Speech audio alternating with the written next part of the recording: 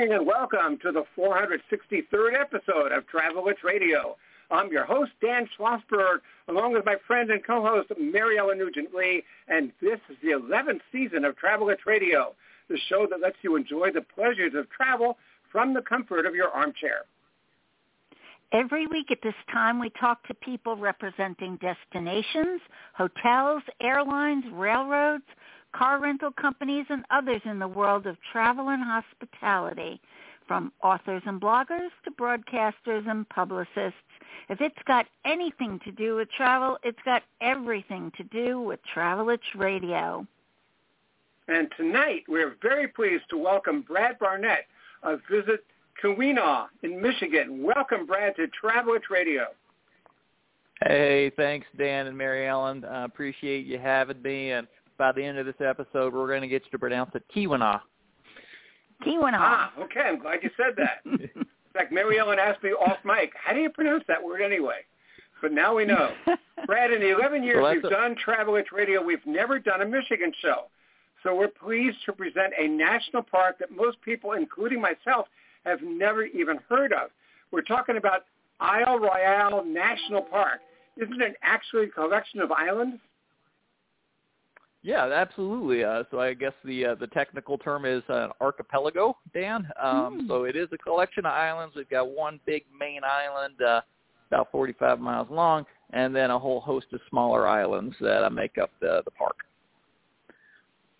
How big is it, Brad, and where is it located? Yeah, so Isle Royale National Park, again, it's about 45 miles long, the main island, and it's located smack dab in the middle of Lake Superior. So it's about, I'm going to say 55 miles or so off the coast of the northernmost point of Michigan. So it's pretty remote. It's a destination that takes a little planning to get to. And but once you get there, it's well worth your time and troubles. So how do visitors get there, and what do they find when they arrive? Yeah, so, the fun part about Isle Royale National Park is it's an adventure, and the adventure begins from the moment you start trying to access the island. So unlike many of our national park systems in the United States, you can only really get there by boat or by seaplane, right? So you're not going to get off Highway 75 and step out into the park, I can tell you that. You can take a ferry from the community of Houghton, Michigan, or Copper Harbor. It'll transport you up there, or you could take a seaplane from the city of Houghton as well. And normally, because I represent the Keweenaw Peninsula, we don't mention it, but you can also take a ferry from the Minnesota side of the lake. Oh, wow. Is it true that the park is seasonal, open only from mid-April till the end of October?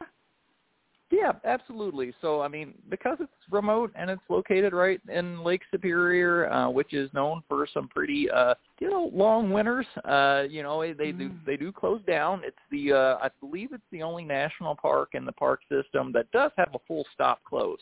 So when it closes down, it's all, people are off the island and there's no visitors going on, because Lake Superior can bring some pretty nasty weather during the winter. And so, they go ahead and close up shop, and you just have to wait until mid-April before you can get back on there. Oh, we're talking with Barnett about Isle Royale National Park. Before I forget, Brad, the wreck of the Edmund Fitzgerald, was that Lake Superior? Oh, absolutely. Yeah, the famous song that a lot of people sing, that's Lake Superior. She's pretty gnarly. She can be calm and quiet and lull you to sleep, but then she can get up, a little upset and get to rocking. It did wind up being a very good song, though, so that's one thing in its favor. Yeah, that was a tragic accident for sure, and certainly the song kind of paints it in a not so positive light. But Lake Superior should give us and she take us. There's no question about it. It sounds like Isle Royale is a perfect place for nature lovers with hiking trails, inland waterways, lots of wildlife, and something we love at Travelwitz Radio, peace and quiet. Is that a good description? Yeah, there's no question about it. Isle Royale National Park, it beckons people who want to get out, and ubiquitous natural beauty, right? The outdoors. That's what calls people to the island. Again, it takes a little bit of planning to get there. But for people who are looking to escape, they love the outdoors, they love the bike, they love the paddle, they love pristine natural beauty, then that's what this park and its experiences are really all about. I like to tell people that if you cringe a little bit when you think of maybe going to Disneyland, then you're probably a good fit for Isle Royale, because it's quite the opposite, right? You're not going to find long lines. It's quiet. You're more likely to hear the calls of loons, and by loons I mean the wild, like the birds, than you are other people. So it's a really great place to escape. And the other adage I would add to that description is if you really want to disconnect, Dan. So if you get a little tired of getting calls on your phones, maybe your kids are getting a little bit too much screen time and you need that to come to a hard stop, there's no better place to do it than Isle Royale, because guess what? You're not going to have cell service once you get to the island. Whoa. If people have to arrive by boat or plane, how much travel time is involved? We hear ferry service ranges anywhere from 2 to 6 hours each way. Yeah.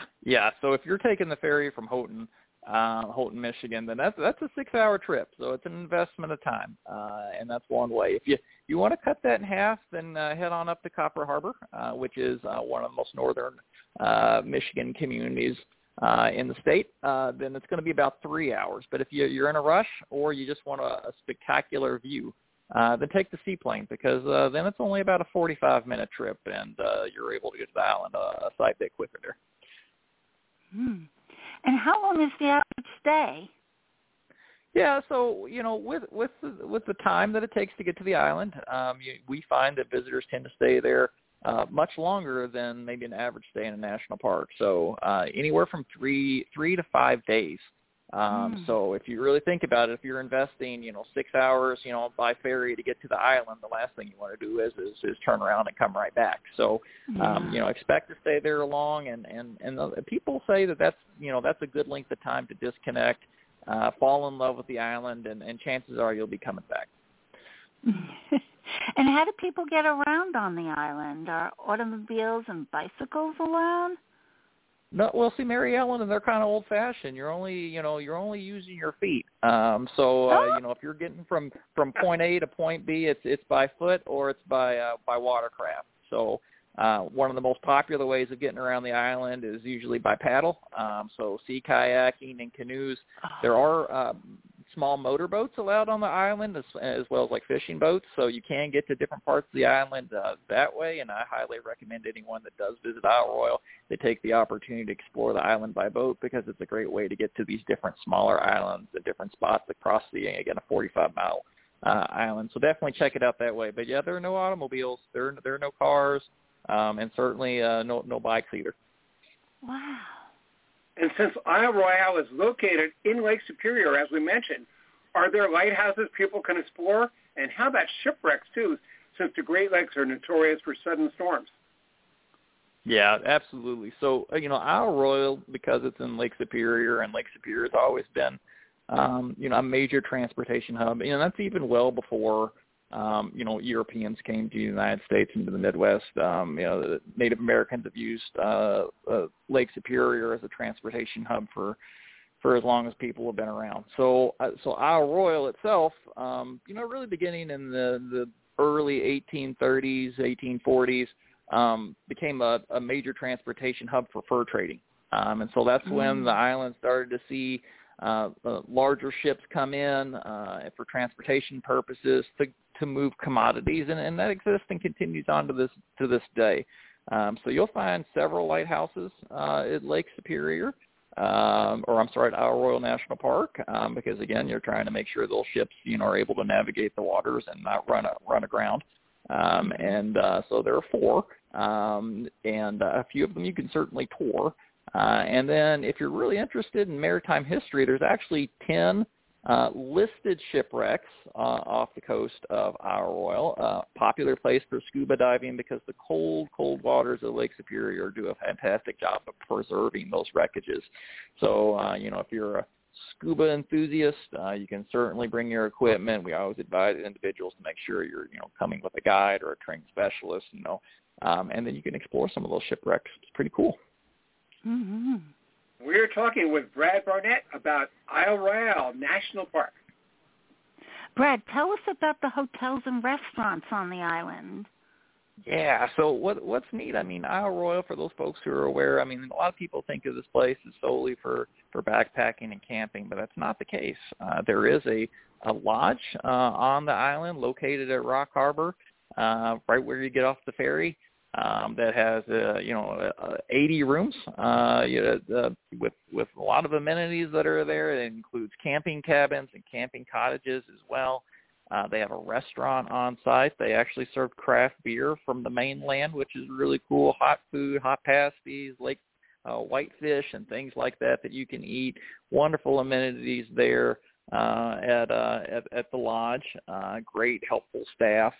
You can, from the lodge, rent again paddling kayaks and motorboats, and they also schedule fishing charters from the lodge. So we always recommend our guests, even if you're camping, sometimes it's a great way to either start your adventure by staying a night at the lodge, or if you're wrapping up a 160-mile hike, treat yourself to a night at the lodge at the end of your trip just to get that experience. So if you're not comfortable, especially maybe this is your first time to Isle Royale and you want to give camping a try, you're not quite sure, we recommend for people to stay at the lodge first, right? Get a lay of the land, go out on some day hikes, get some great experiences while you're there. It's a great way, especially if you're a young family and you're just introducing your family to camping and things like that. Spend some time at the lodge. It's one of the few places you might get a little bit of cell phone service while you're there, and then grab a bite to eat, especially if you've been eating out of your backpack for several days. It's a real treat to get a hot meal, especially Lake Superior caught whitefish. It's delicious. And what about the campgrounds? How many are there? Well, there's about 36 different campgrounds on the island. So, these are rustic campsites, Mary Ellen. You're not going to find, we're not going to call this glamping, right? You hear a lot of travelers talk about glamping. No RVs that you'll find here. So the amenities are pretty sparse. There'll be the water there, but it's not potable, so it hasn't been treated.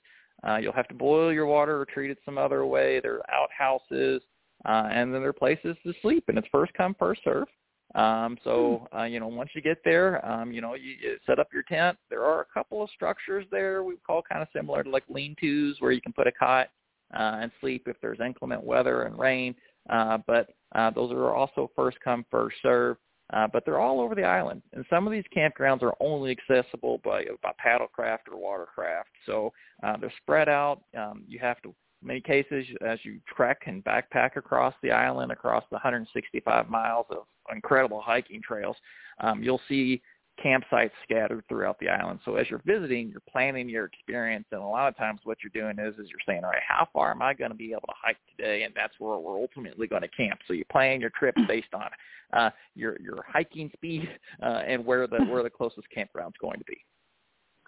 Oh, cool. With limited capacity for overnight guests, how far in advance should visitors book reservations? In fact, should they even be thinking about 2023, especially Memorial Day, July 4th, or Labor Day weekend? Yeah, you got it there, Dan. So if you've got a prime time, if you're saying I need to be on the island during this, specific time of year, we encourage visitors to at least look out 6 months in advance. Between 4 and 6 months to make sure if you're staying at the lodge, you get the spot that you want to get at. If you're willing to go in the shoulder seasons, you can cut that back a little bit, and plan a couple months out. But personally, I'm planning a trip to the island in mid-August, and I just got the last few spots on the ferry from Houghton. So really, sometimes the bottleneck isn't as much as it is on the lodging side, although that's critically important, of course. It's getting to the island. So sometimes your ferry systems and your seaplanes get booked up. So because of those transportation quirks, you really need to book out in advance. We've seen an uptick in interest at Isle Royale, right? So more and more people are hearing about this incredible destination. So if you want those spots, especially at the lodge, you need to make sure you book out in advance. And Brad, what kind of wildlife can people see on Isle Royale? We always say that once you get out on the trail, you're more likely to see a moose than another person. And so, so if you love moose, right, this is your place to go. I was on the island last summer, and even in Rock Harbor, as you're walking out of the lodge, there was a young bull moose that we kept running into. So they're abundant. You got to be careful. So, but it's quite the treat to see moose, and boy, are they can get large. So moose are really popular. Gray wolves, you may see them. They are certainly there. But usually you don't see them unless they want you to see them. So it's usually at a distance, and of course they can smell and hear you and well before you ever have a chance to see them. So, but there is a chance that you can check those out. You'll see as you hike the trails, red foxes, beaver, otters even, especially near the lakeshore. So it's really cool to see that sort of wildlife. But the other thing that's really, really cool is the bird the birds that you'll see, bald eagles, golden eagles, different types of hawks. It's incredible. I mean, the wildlife there is just abundant, and as you're walking, there's so many inland lakes that you'll see, different species of ducks and loons. It's just if you love interactions with wildlife, this is a great place to experience it. I want to tell our listeners you're listening to Travelers Radio with Dan Schlossberg and Mary Ellen Nugent-Lee. We're on iTunes, blogtalkradio.com, and Facebook. Check out the archive show at your convenience. And we're talking with Brad Barnett about Isle Royale National Park. Brad, since the place is surrounded by water, what kinds of edible fish can be caught in Lake Superior? All right. Yeah, you're on my topic now. I love seafood. Probably the most popular are going to be walleye, lake whitefish. You'll see different types of salmon, lake trout. Lake Superior is known for incredible quality of fish, and it's the cool water, the deep cool water of Lake Superior that actually make the fish a little bit hardier. You can go out there and catch it. There are charters from Rock Harbor Lodge. Individuals who have personal watercraft that are able to make the 50 or so mile journey out there, they can also go out and fish. So it's great popular place to catch something tasty there. Can visitors make a day trip to Isle Royale, or do you really recommend a longer stay? Yeah, we get that question a lot, Mary Ellen, and while you certainly can make a day trip of it, especially if you take the seaplane out of Houghton, we always recommend you stay a couple of days. If you're taking the ferry, it's a long haul to get there, and so you really want to get the most bang for your buck, so to speak. Now, it's not expensive once you're on. I mean, it's only like a $7 access fee per night once you're on the island, so you're not going to break the bank there, but. Certainly, if you want to get the experience and truly disconnect, you got to stay a couple of days. And part of that, too, is if you're taking the ferry and you're planning it, sometimes the ferry, from Houghton only comes a couple of days a week, right? So if you take the ferry on Tuesday, you may not be able to catch it again until Friday. The ferry out of Copper Harbor does during the peak season go daily, so you do have that option, but even that's a 3-day adventure, or 3-hour adventure. So I would extend it out a little bit longer than that. Mm-hmm. If out-of-towners want to plan a visit, what would be their main air gateway on the mainland? Yep. So the great thing is the community of Houghton, we do have a community airport. It's called Houghton County Memorial Airport, call sign is CMX, and that has direct flights from Chicago O'Hare. So really you can get, anywhere in the country, go ahead, you can get, fly through Chicago O'Hare and then take a 45-minute flight into Houghton, and then you're at the base camp, if you will, for Isle Royale. National Geographic gave Isle Royale a boost last year by placing it on their Best of the World list. Please share. Yeah, that's press you can't buy, Dan. That was big, and Isle Royale, what makes it special, it's really one of the least visited national parks. Certainly in the lower 48. There are several national parks in Alaska. They get fewer visitors, and it looks like this past year we had another park out in Washington State that had fewer visitors than Isle Royale, but you only get about 20,000 visitors a year, even at its peak. So not a lot. You can benchmark that compared to the Smokies, and they get, I think, 14 million, right? So 20,000 versus 14 million a year, right? There's a pretty substantial difference there. But when you get some press like you get from National Geographic, that means something, because they're not doing that because, they got paid or anything like that. It's because, it means it. And so, that came out, of course, during the, 2020, 2021, where a lot of people were looking for remote destinations because of the pandemic. And so I think that checked a lot of boxes off, when we talk about the amenities and the quality and the experiences that the island has to offer. We're talking with Brad Barnett about Isle Royale National Park. Now, Brad, let's do the park by the numbers. How many islands, how many acres, how many lighthouses, how many miles of trails, for example? Give us some stats. All right, fast facts. I love numbers, so this is right up my alley. There's 165 miles of hiking trails in Isle Royale, so you can come back again and again and again, and trust me, you can always hike another trail. There are 4 lighthouses around the island, again, speaking back to the transportation history and maritime history of the island. In terms of islands, number of islands, right? Again, there's the one main island that's 45 miles long, but there's about 450 other islands that make up Isle Royale National Park, right? So that if you've got a paddle or a motorboat, that's a lot of exploring to do, a lot of rocky shoreline. There's about 850 square miles that encompass the park. Some of that is underwater, to be fair, but it's about 850 square miles in terms of total surface area. And again, we go to visitation, about 20,000 visitors were its peak in 2021, up from a record back in 2019 of about 19,000 visitors. So even though we got all that great publicity, Dan and Mary Ellen, back in 2020, we only really got about 1,000 visitor bump so when it was all said and done from the previous record of 2019. So I think that continuity will continue, though, and that momentum will continue to build. But again, the island's remoteness and, again, the adventure of getting to the island, right, really precludes it from ever really getting overrun by visitors, which is really becoming an issue in many other national parks in the park system. Oh, yeah, thank goodness. And we'd also like to hear about Keweenaw. Can I say this again? Keweenaw? You got it right the first time. Keweenaw, right? Keweenaw Peninsula. And despite its name, isn't it actually an island?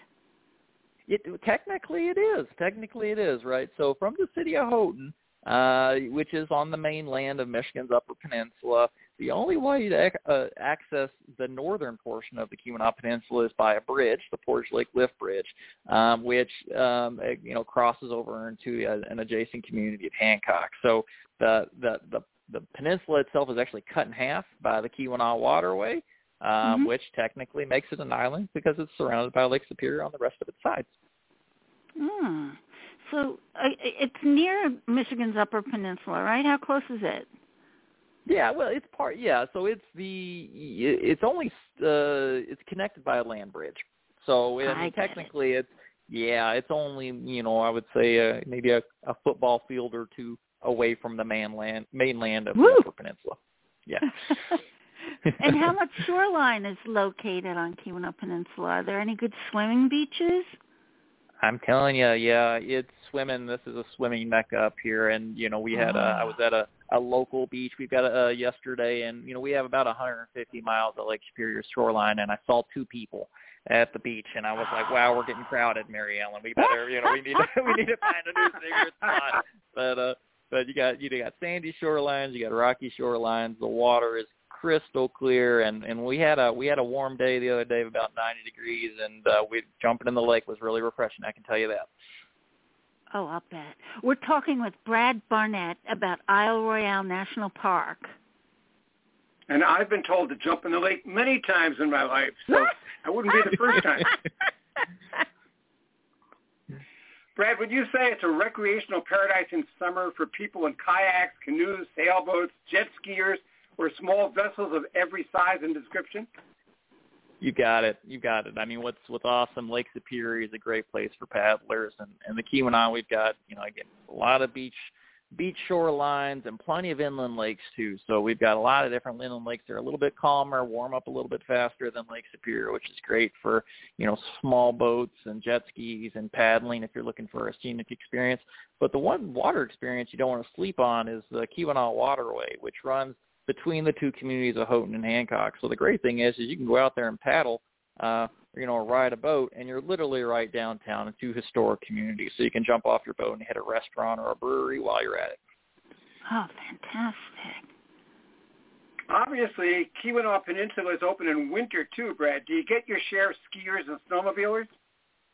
Certainly we do. And if you're a snow sports enthusiast in the Midwest, this is the place to go. We get about 270 or so inches of snow each winter. That's that Lake Superior snow machine that cranks out powdery snow. And we've got about 170 or so miles of snowmobile trail that's groomed to perfection, and two downhill ski areas. One is a resort called Mount Bohemia. It's consistently listed as one of the top ski resorts in North America by readers of USA Today. Certainly check it out. And again, that's all man-made or Lake Superior-made snow. There's no man-made snow. That's just all the natural stuff that's put off there by Lake Superior. Oh, and Brad, tell us a little bit about the history of the area. We hear it was once a copper mining capital, and there are a number of historical sites preserved for visitors.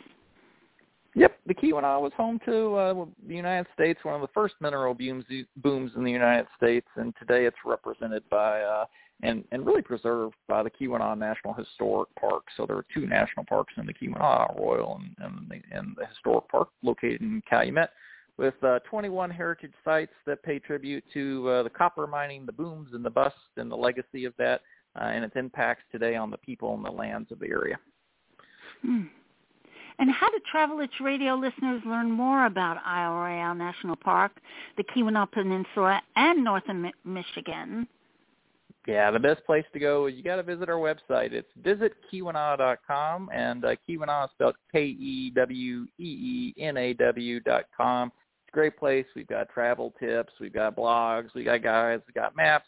Great place to explore and see what there is to do in the Keweenaw Peninsula, and and see some of the beauty of the Midwest. Definitely check it out. Our special guest tonight has been Brad Barnett of Visit Keweenaw in the great state of Michigan. Thank you for being our guest on Travel Itch Radio. Hey, I appreciate your time, Dan and Marianne. Thanks for having me. And one of these days, we're going to get you up to the Keweenaw Peninsula and Isle Royale. I can guarantee you that. Oh, yeah, without a doubt. That sounds great. We love it. And listeners, with the All-Star Game approaching, there's no time like the present to curl up with a good book. On the good old days when the only strikes occurred between the white lines. So check out my book, The New Baseball Bible, Notes, Nuggets, Lists, and Legends from our national pastime. 480 pages for less than a sawbuck. It's both a coffee table book and a bathroom book. Read it backwards and still enjoy it. That's The New Baseball Bible with Mike Trout on the cover. Get it tonight on Amazon.com. And that's it for this edition of Travel Itch Radio. Next week, same time, same station, same writers, same announcers. We'll head to San Diego and talk to Robert Aarons about the Lodge at Torrey Pines and other. Now, this is Dan Schlossberg, along with my beautiful and talented co-host, Mary Ellen Nugent-Lee, saying thank you for your time this time. Until next time, good night and stay safe.